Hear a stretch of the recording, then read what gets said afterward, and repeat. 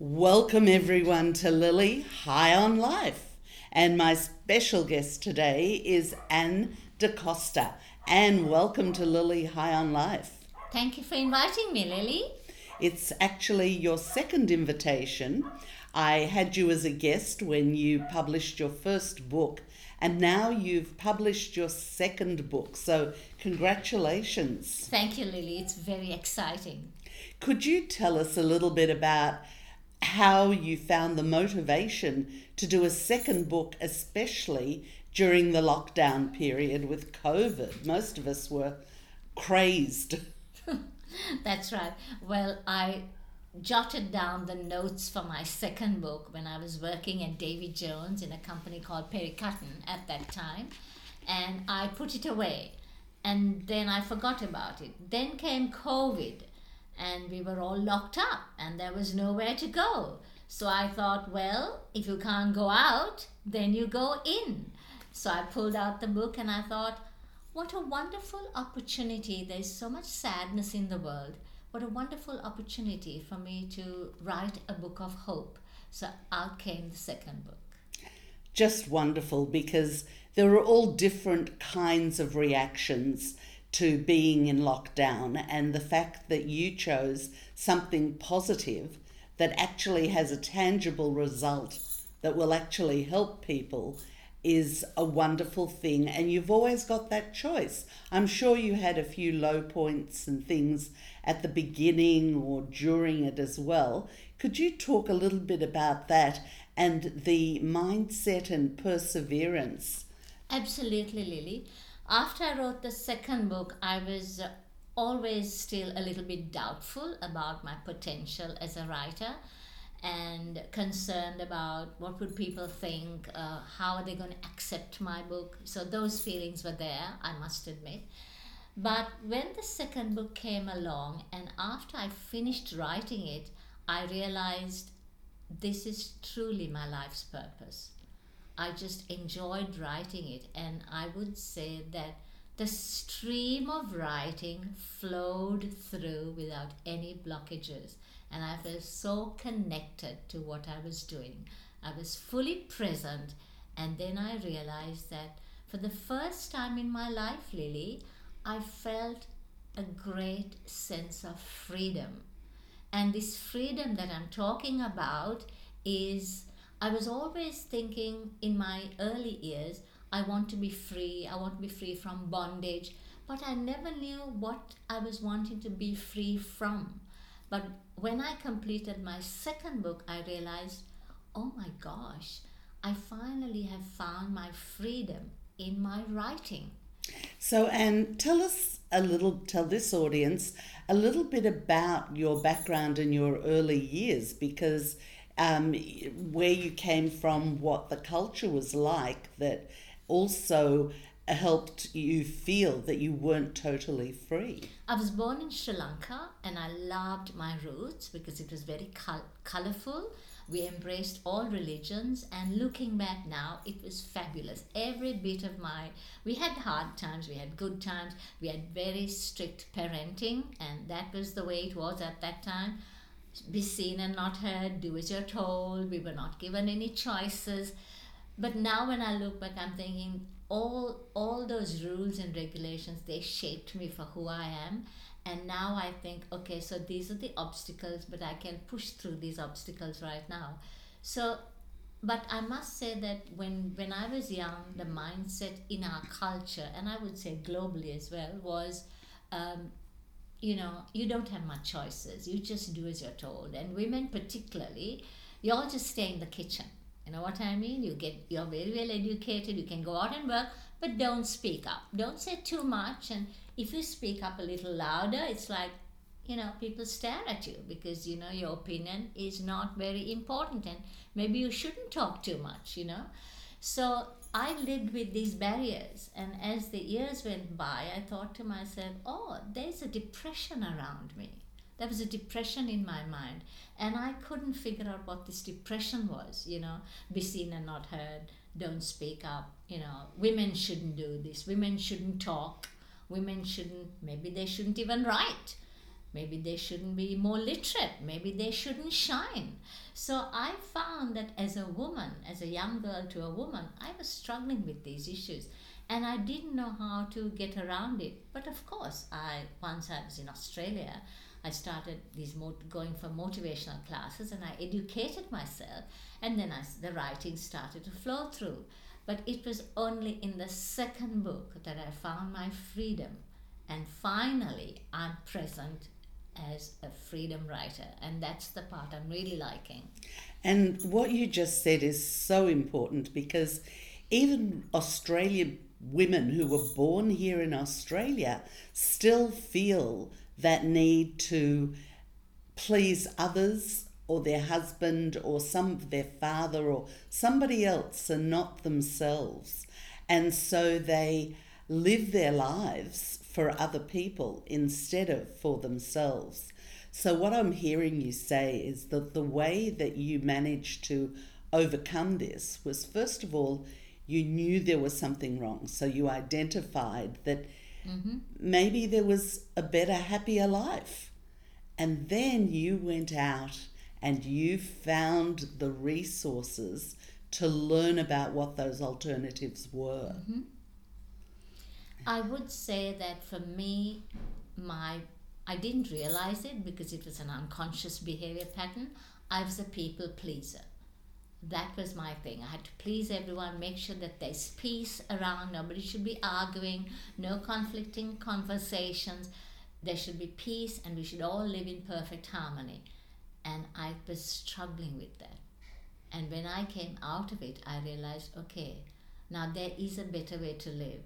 There is self-expression, and it's okay. I'm giving myself permission to write. And what was the first step? What was the first thing that you heard about or saw, or how did you find that first little piece that allowed you to go into this education of yourself? To me, it was depression. I didn't have clinical depression. It was an ordinary depression, but waking up every morning, and it was living a life of quiet desperation. That's how I would describe it. And this kept going on and on. But then came the courses from America, fabulous motivational courses. Where did you find them? Well, I was searching deeply, and then I saw them being advertised in the papers, and then people would say, oh, there's a very interesting course here, there's a very interesting course there. And before long, I just signed up for all the motivational courses, and I've done just about every course you could possibly think of. I would spend all my time, this is before work, after work, just completely and utterly devoted to changing the belief system, because when I started to hear what they said, what these courses were saying, you can change your life, you can change your belief system, you can be a different person, you don't have to be the person you are, I thought, this is what I want, this is what I've been looking for, this is what I want. And I went after it like you wouldn't believe. It was like a river overflowing. You realized that it was something so important for you. Did you share what you were doing with anyone in those early days? Just a few, because there's always conflict of opinion, because I don't think people want you to become stronger, and people don't want you to shine. So you don't want to say too much. But I did it very quietly. I just kept going for course after course after course. And I cannot believe, I have to say this, I spent $500 to study gratitude. And that was, every course teaches you something. But I'll never forget that I actually spent $500 and I learned gratitude at Landmark Forum. If I didn't do that course, I wouldn't know the depths of gratitude. It was marvelous. And Landmark Forum is a fabulous organisation, which is global, which is experiential as well as lectures, and they do some wonderful, wonderful courses. Landmark Forum was very challenging, and I struggled to get through it, but out of it, I couldn't believe that for the first time in my life, I fully understood the meaning of gratitude. I felt gratitude, amongst other things, but I would say primarily gratitude. So tell me that transition, because to decide to spend that money at that time, you obviously knew something, gratitude. What did gratitude mean to you before the course and then after you did the course? I think to me, before I did the course, gratitude was mechanical. You know, you just constantly thank people, but you don't go to the depth of that deep feeling where you feel a deep connection with other human beings. So of course, I was, I was born and raised a Catholic, and we said our prayers and we learned to forgive. We did all of that. But as the years go by, there's a lot of people you hold grudges against. And I couldn't get past those grudges because it's not possible to keep forgiving everybody because I'm not a god, So, and I did know that I was carrying some grudges, regarding the way I was raised or what if somebody hurt me, and I couldn't get rid of it. And it was just something I lived with. I didn't think too much about it. But after I did Landmark Forum, it was mind-boggling how gratitude just set me free. And I realized that gratitude was my path. So my first book is a book of gratitude because I've reached such a depth of gratitude that it's breathtaking to behold, to feel this wondrous connection with all other human beings. And so many people hold grudges. They might not voice them, but they hold them. Yes. Particularly because it's so painful to them. It is. Can you share some things or thoughts or aspects to help those people listening as a start? Because obviously there's a lot of work. Yes, I have to say that gratitude has to start with family purely because we all have parents, and to a degree we hold grudges against our parents because of parenting. But whatever they did to you that's all they knew because that's the way they were raised by their parents. So I'm not saying really bad things. For some people it's slight, for some people it's massive.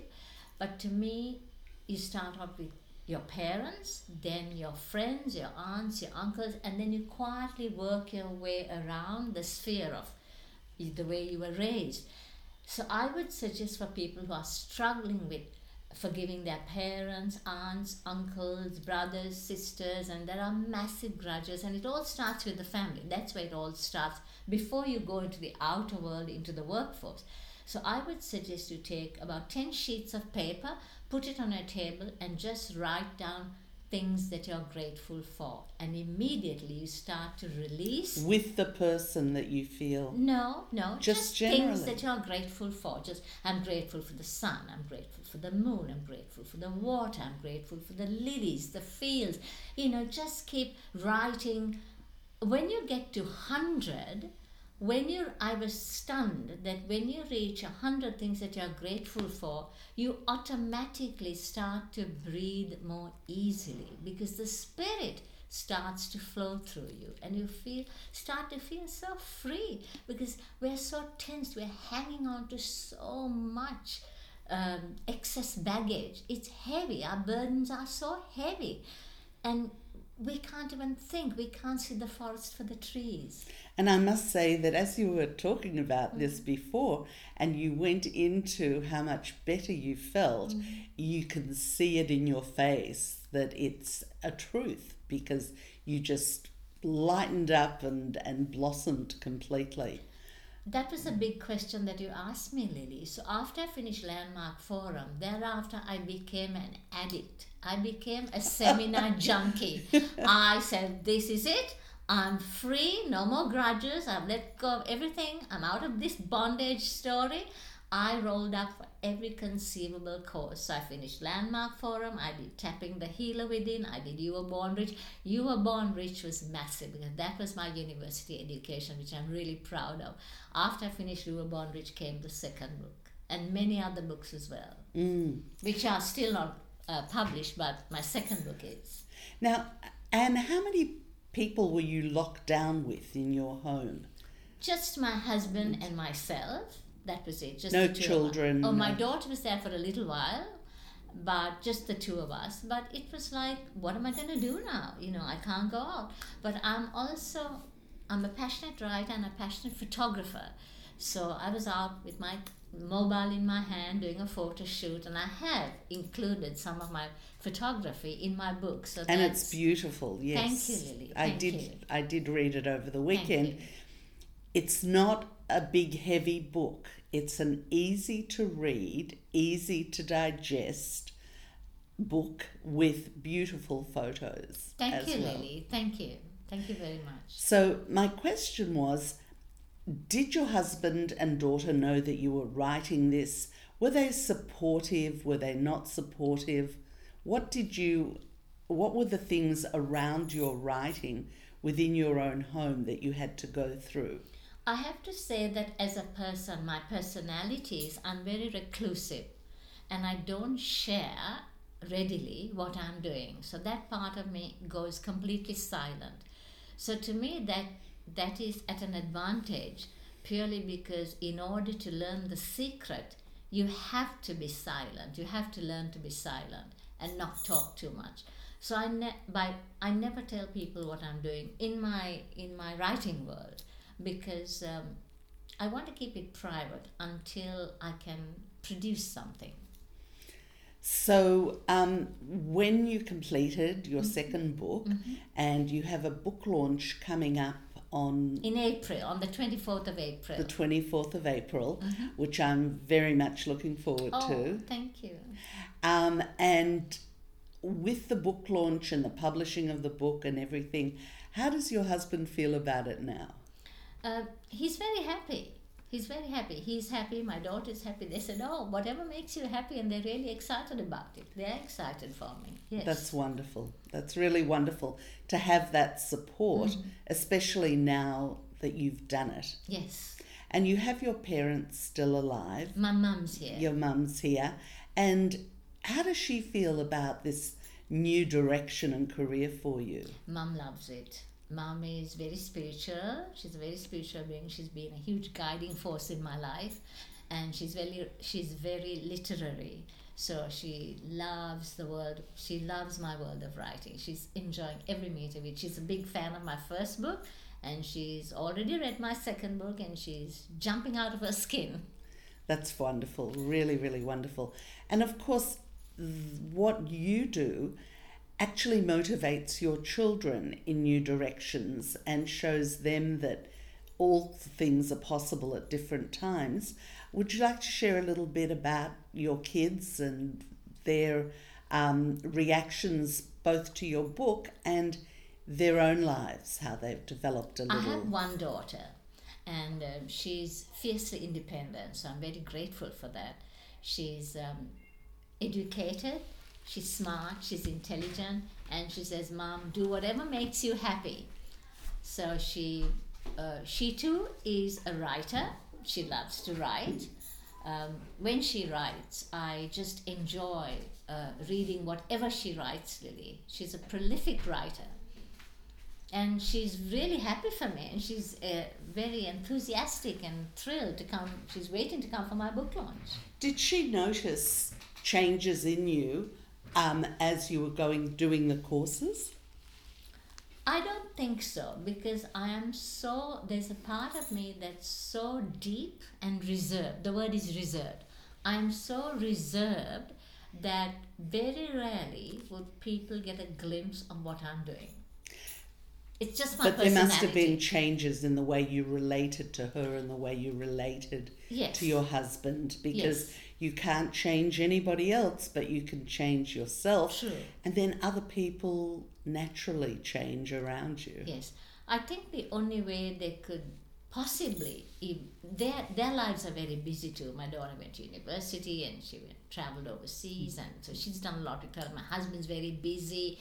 But I think if at all they notice any changes in me, is that I'm so motivated that I'm up very early in the morning, I'm out the door, and I'm doing about 3 hours of work. They don't know what I'm doing before I start my day job. Right. So I'm up really early. I do meditation, I do writing. Because to be a writer, this is very important, Lily, to be a writer, one has to write an hour a day. If you're not writing 1 hour a day, and this I'm telling everyone, you won't make it as a writer. Yes, because it's a practice. Yes, It's a that practice. motivation to actually sit down and write is the most difficult thing about writing. Because it's like if you want to be a good pianist, you have to sit at your piano and just work on your, just keep practicing. So the word is practice, practice, practice. So even for writers, if you're not writing an hour a day, you are not going to make it as a writer. So I did this. I've been doing this for about a very long time, since 2000. I've been jotting down notes, but to really seriously do writing for 1 hour a day, I would say like in 2002 I attended a lot of courses on writing and how to become an author and steps to become an author. I've done all of those courses, attended incredible seminars on how to become an author. I even met Louise Hay, and I would say that's my high point. Wow. That was my high point, because I want to be like her. Because she's not here anymore, and she's given us a legacy. Yes. So I want to walk in her footsteps. Yes, when I first I read the first book of hers, You Can Heal Your Life, Yes. and in the back of that book she had a like a grid with a list of all the body ailments, and then suggesting mantras Yes. to overcome them. Yes. And it was so eye-opening, and of course I became a huge fan after that as well. Yes, I have to say, You Can Heal Your Life is when I started thinking about changing my life. That book just opened out a whole new world to me of infinite possibilities, and you can rise above everything if you can just follow these steps. But when I met her, it was a writer's function, writer's workshop that I attended, and this was, I think, her last seminar that she had, her last workshop that she had in Melbourne. And I thought to myself, I've got maybe 10 seconds with her, because we were all standing in line and we had to say something to her. I thought, what am I going to say to her in 3 seconds, and what is she going to say to me? So I was really, excited, stressed, and then she was signing some books, and all she looked up and said to me was, practice, practice, practice. And I never realized the depth of that. So it meant that if I want to be something or be somebody, I just have to practice. So I practiced my writing and I practiced my mantras. I took it very seriously, and that's my second book. Wonderful, really, really wonderful. Now, you also, even before your first book or just after it, started working with people one-on-one to help them with their lives. Can you talk a little bit about that too? When I was working, I realized that I had already changed my mindset and I was onto something really good. I realized that in my day job I was earning X amount of dollars, but after doing the seminars, I just had this information flooding into my mind, secrets to success, which I didn't talk about then. But I realized that if I told people anything, they actually realized, oh my God, this is possible. So I was consulting. Before coming to work, I was in all the hotels in Melbourne, sitting and having clients, and I was selling secrets to success for $100 an hour, because Wow. I wanted to trial the material that I had learned, and they were benefiting. And I was shocked. How wonderful. Yeah, I would walk into cafes and I would say to them, so how's business? And they're going, oh, you know what, it's very quiet. I'm saying, do you want to improve your business? And they go, yes. I said, okay, here's my business card. And they didn't know how to react to what I was saying. And often they'd call me back and I would give them secrets for $100. And I was like, I can't believe that I've got a day job where I wasn't earning that kind of money. But here was I offering, secrets for $100 an hour. So that was a big thing. And that's when I realized I need a book. It's time to put it in a book. The power of positive thinking, and also you learn by teaching. Yes, absolutely. But I have to say, Lily, I'm very disciplined as a human being. So that is the first thing one has to have to become anything in life. I'm very disciplined. So I was true to my word. I I put in 1 hour of writing a day and I chanted. That was my full-time job, chanting. And that's what my second book is all about. And when you say an hour a day, do you do just an hour a day or do you write longer than that? Sometimes I do longer, but I make sure that the least is 1 hour because that is my practice. And when I say writing, it doesn't mean that I'm writing a story. I could write 1 hour's writing of gratitude, 1 hour of forgiveness. I just pick a random topic and I write. Right. And things... It just flows through yes. you and just to get the writing to flow. Because if you don't keep at it, then there's a block. Anna, what did you learn from these people that it sounds like you had the confidence to just approach people you don't know, which is a huge thing. Not many people could do that. What did you learn and what did it give you to be able to do that? And then also, people are all different. So what were some of those experiences that you had when you were doing that? I have to say that I was stunned myself because I would walk into very exclusive businesses and give them my card, and they would look at me like in utter disbelief, and some would say yes and some will readily say no thank you, so I've got the yeses and the nos. Then so I met different sections of people. What percentage said no and yes? I would say it was a mixed, I would say 50-50. Really? Because that's a lot. Yes, 50-50, because if I walk into any business and say, how's your business going? Would you like to improve it? Or they would look at me like, who are you? And which is understandable, right? But here's the thing. I particularly speak to university students now because they're intelligent, they're in university, they're really doing big degrees, they're doing masters, fellowship, and onwards and upwards. And I would give them some suggested books to read. And a few of them said they didn't understand the material. And this material is Think and Grow Rich by Napoleon Hill. And some of them actually couldn't understand it. And I do get it because we do not understand everything that we read. There are different books to suit your mind. So I said to them, are you studying anything motivational? And a lot of them don't study anything motivation. And this is why motivation is such a big subject. What I'm saying is that we are all educated people, but we are studying just a particular field, like to be a doctor, to be a banker, to be economist. But that has got nothing to do with motivation. Motivation is a subject entirely on its own. It's a bit like critical thinking, or Yes. a little bit about...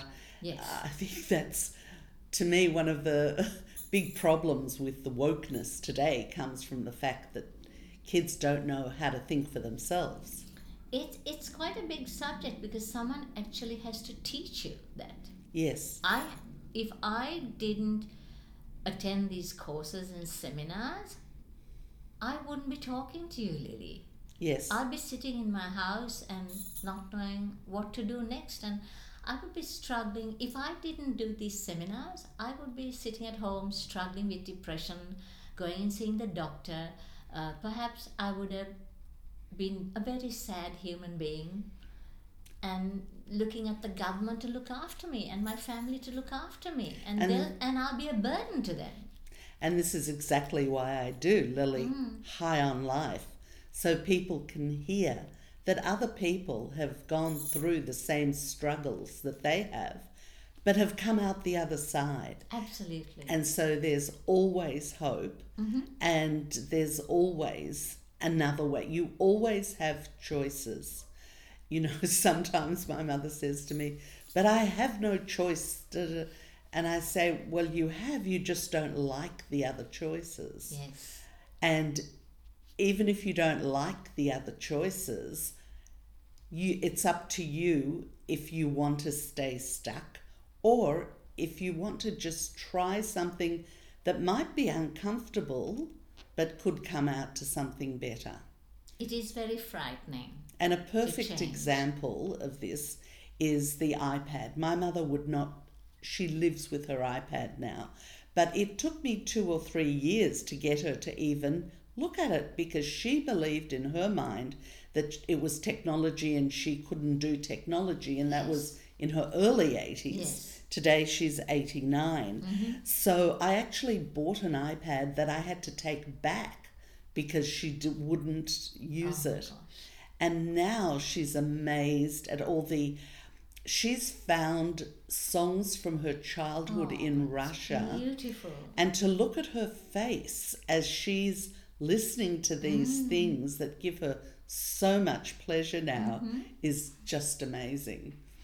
So I'm very appreciative of you sharing what you're sharing, because it's exactly what people out there need to hear. And also, tell us the name of your book. Did we even mention that? And also where people can buy it. Absolutely. The name of the book is The Merchant of Secrets. And right now it's available in one shop, which is our bookshop in Hawkesburn. And it will be on Amazon very soon. I think it's already uploaded on Amazon. And pretty much it's going to be out in more stores. The Merchant of Secrets. The Merchant of Secrets. And do you have something in mind for your next book as well? The title has popped up, but I'm always quiet Okay. and silent. But you have a number of other books. I've got the book number 3 has popped up already. The way my mind works is the title pops up, the contents pop up, and then I have to address it. But I know that when I address it, there's a responsibility. So I go, okay, now when am I going to do this? Because then I'm locking myself up again to write, Yes. So I thought, let me finish the book launch first and enjoy the joy of producing it. And then I'll get back to starting on my 3rd book. The notes are already there. And of course, things come up.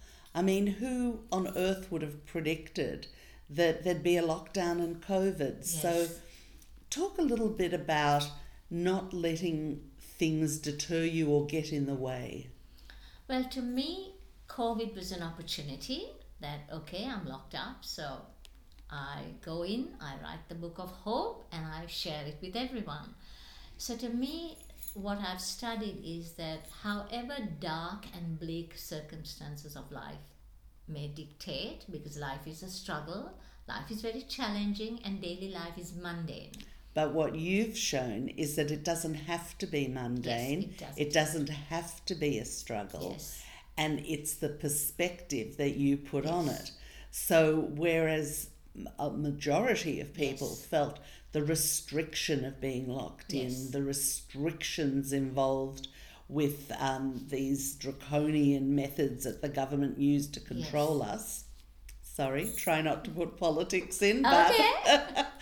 but rather than that, you looked at it as an opportunity. You saw it as the perfect way to actually finish one of your goals. And that's the most important thing. That's is that the message. Yes. That is the message. And you can always find something positive out of every situation. I work with 2 words, and that is either it's a blessing or a curse. So it's very simple because I put into 2 categories. So if I hear bad news and okay, whatever it is, I go, okay, right, blessing or curse, Sam, come on, choose. I got blessing. So now what's the blessing? And then I make it really quick. Yes. I don't stand there and go, oh my God, I'm lamenting, this has happened. I go, okay, right, blessing or curse? I'm choosing blessing. I'm not doing curse here. So what's the blessing? And then I take 10 pages and I start writing, what is the blessing here for me? And Right. then there's the cure. I'm already cured. No more curses, only blessings. Now, Anne, you've had a really wonderful, colourful career. Talk a little bit about your media stuff and your acting stuff and your and then your fashion career as well. When I was in Sri Lanka, I was a speech teacher. I was teaching for a very reputed elocution school called the Wendy Watmore School of Speech and Drama. I was a teacher, and then I was involved with a lot of theatre work, acting, plays, radio work, a little bit. I also did one dubbing for one film. So that was my world. The stage is very easy for me. Then came the retail, the fashion industry after that. When I left Sri Lanka, the fashion industry is very exciting. I love it. So I was back thrown into retail, and I worked with all the labels, just about every label I could possibly think of, from the top end, from the big labels down to Australian designer labels. It was a wonderful time because to me the most important job in the world is sales. What are we selling? We're always selling something. Including ourselves. Yeah, that is the biggest job. To me, it's exciting. But when you are working as a fashion consultant, it's tough because you've got to make more sales, you've got to find more clients, and there's a struggle. Like every job has a struggle, but in the fashion industry, it's just, oh my gosh, it's like more, rather than a struggle, maybe competitive. Very competitive, extremely competitive, and you have to be competitive to survive. And if you're not competitive, you lose your job. But if you love what you do, then it's enjoyable.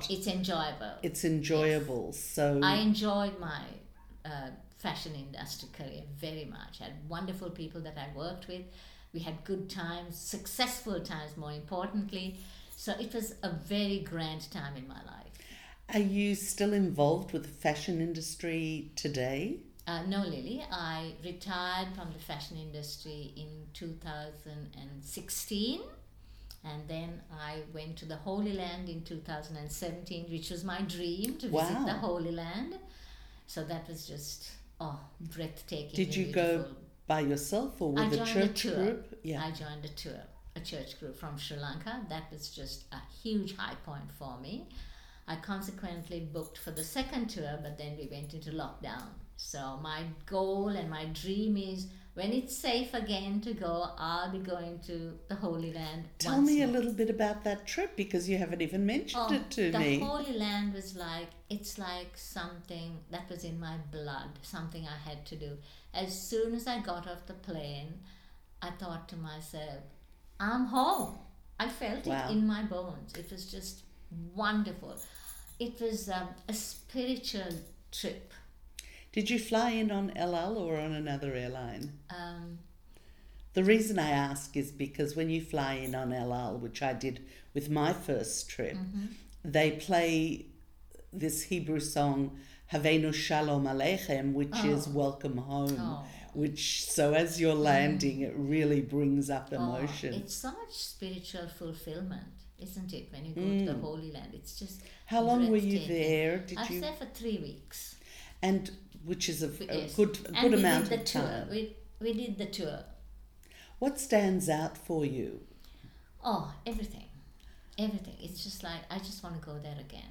And when I left, I was very sad. And it's like, I want to go again and again and again. Just back to the Holy Land. Yeah, there's something about being there that is... It's so sacred. It's different. You feel it. It's different. You feel it, yes. Even though, it's, especially 2016 is pretty much the way it is now. Yes. I think I was there in 2016. Oh, were you? Yes. Oh, my gosh. But I didn't know you then. Wow. But it's, as much as it's a big city, Tel Aviv, and even Jerusalem, it's a different feel. Yes. And then when you're exploring the churches and the historical sites, it just gives you emotions and feelings. Yeah. To me, it was like I was reliving the Bible. And the Bible is very important to me. So I felt like, oh my gosh, here's the Old Testament, here's the New Testament, and this is it. Did you actually get to meet Israelis, people that live in Israel? Yes, lots. Just to be in and out of those churches and eating the food, the culture, the palm trees with the dates. Oh my gosh. Amazing. Just absolutely. I love the food. Did your husband come with you on this trip? I went by myself. So when you came back to Australia after doing that trip, Did you share it with other people in Yes, any kind I was of... like, I felt that I had died and I was already resurrected in heaven. And I felt like that for a very long time. And I thought to myself, who can I share this with? Because nobody will understand that I have just burst out of my skin, literally, and feeling so spiritually connected at such a deep level. I've never felt like that in my life. So I met a friend. She went to Jerusalem too in Melbourne. So we would talk to each other. I said, "Can I talk to you, please? Because this is I want to talk about Jerusalem. That's all I want to talk about." So we would talk and talk and talk, the two of us, until we got sick of each other. So you didn't put a group together from the church or from... No. And sort of do a presentation, because I'm sure you took many photographs as well. Lots. No, I didn't do any of that. But I booked for another trip straight away. And Okay, I'm that going to got encourage cancelled. you to do more talking about your More trip. about Jerusalem? Especially, I'd love to. you'll have to show me the photos. I and will. if you've got photos as well, it's a wonderful... Oh, I've got plenty of photographs from Jerusalem. Oh, just when we did the tour going to the Sea of Galilee, how can I even describe that? That boat ride. It was just so spiritual. Did you float in the Dead Sea? Floated in the Dead Sea, put that lovely black mud all over me. It was just fabulous. It's so ancient. And it just took me back to days of the Bible. I was like, okay, now I'm with Moses, now I'm with Abraham. Here's, it was just breathtaking. So much spiritual fulfillment. Connecting to people whose spirit is still there. Yes. It doesn't matter if you're religious or if you have faith or you don't have faith. Very true. Even here today, whether it's your ancestors, whether it's a connection with somebody else, those feelings of connection give you a much richer insight into your own life. Absolutely. I never felt so connected to the Old Testament and the New Testament as much as when I went there. It's just a glimpse that ancient world. It was breathtaking. And I know that you're a big fan also of Florence Scovel-Shinn as well. Oh, love her work. And for people who have not heard of her, just give us a very brief description of her work and what connects you, because I would highly recommend people Google her and get more information. I have to say that I've chosen 3 women authors, and that's Florence Scovel-Shinn, Louise Hay, they're all my goddesses, and the queen, who's that? Catherine Ponder. These 2, because their books are just amazing. I cannot believe how, I was struggling, and then you open the first page and it tells you what to do, and I'm going, how easy is this? How easy is this? Here am I struggling, I'm going to die, I'm feeling depressed, what am I going to do? How am I going to solve this problem? How am I going to get out of these feelings that I'm having? But you open Florence Scovel-Shinn and there she tells you in the first page what to do. And Louise Hay says the same thing. And then there's Catherine Ponder saying, oh my gosh, their work is so breathtakingly beautiful. I thought to myself, you know what?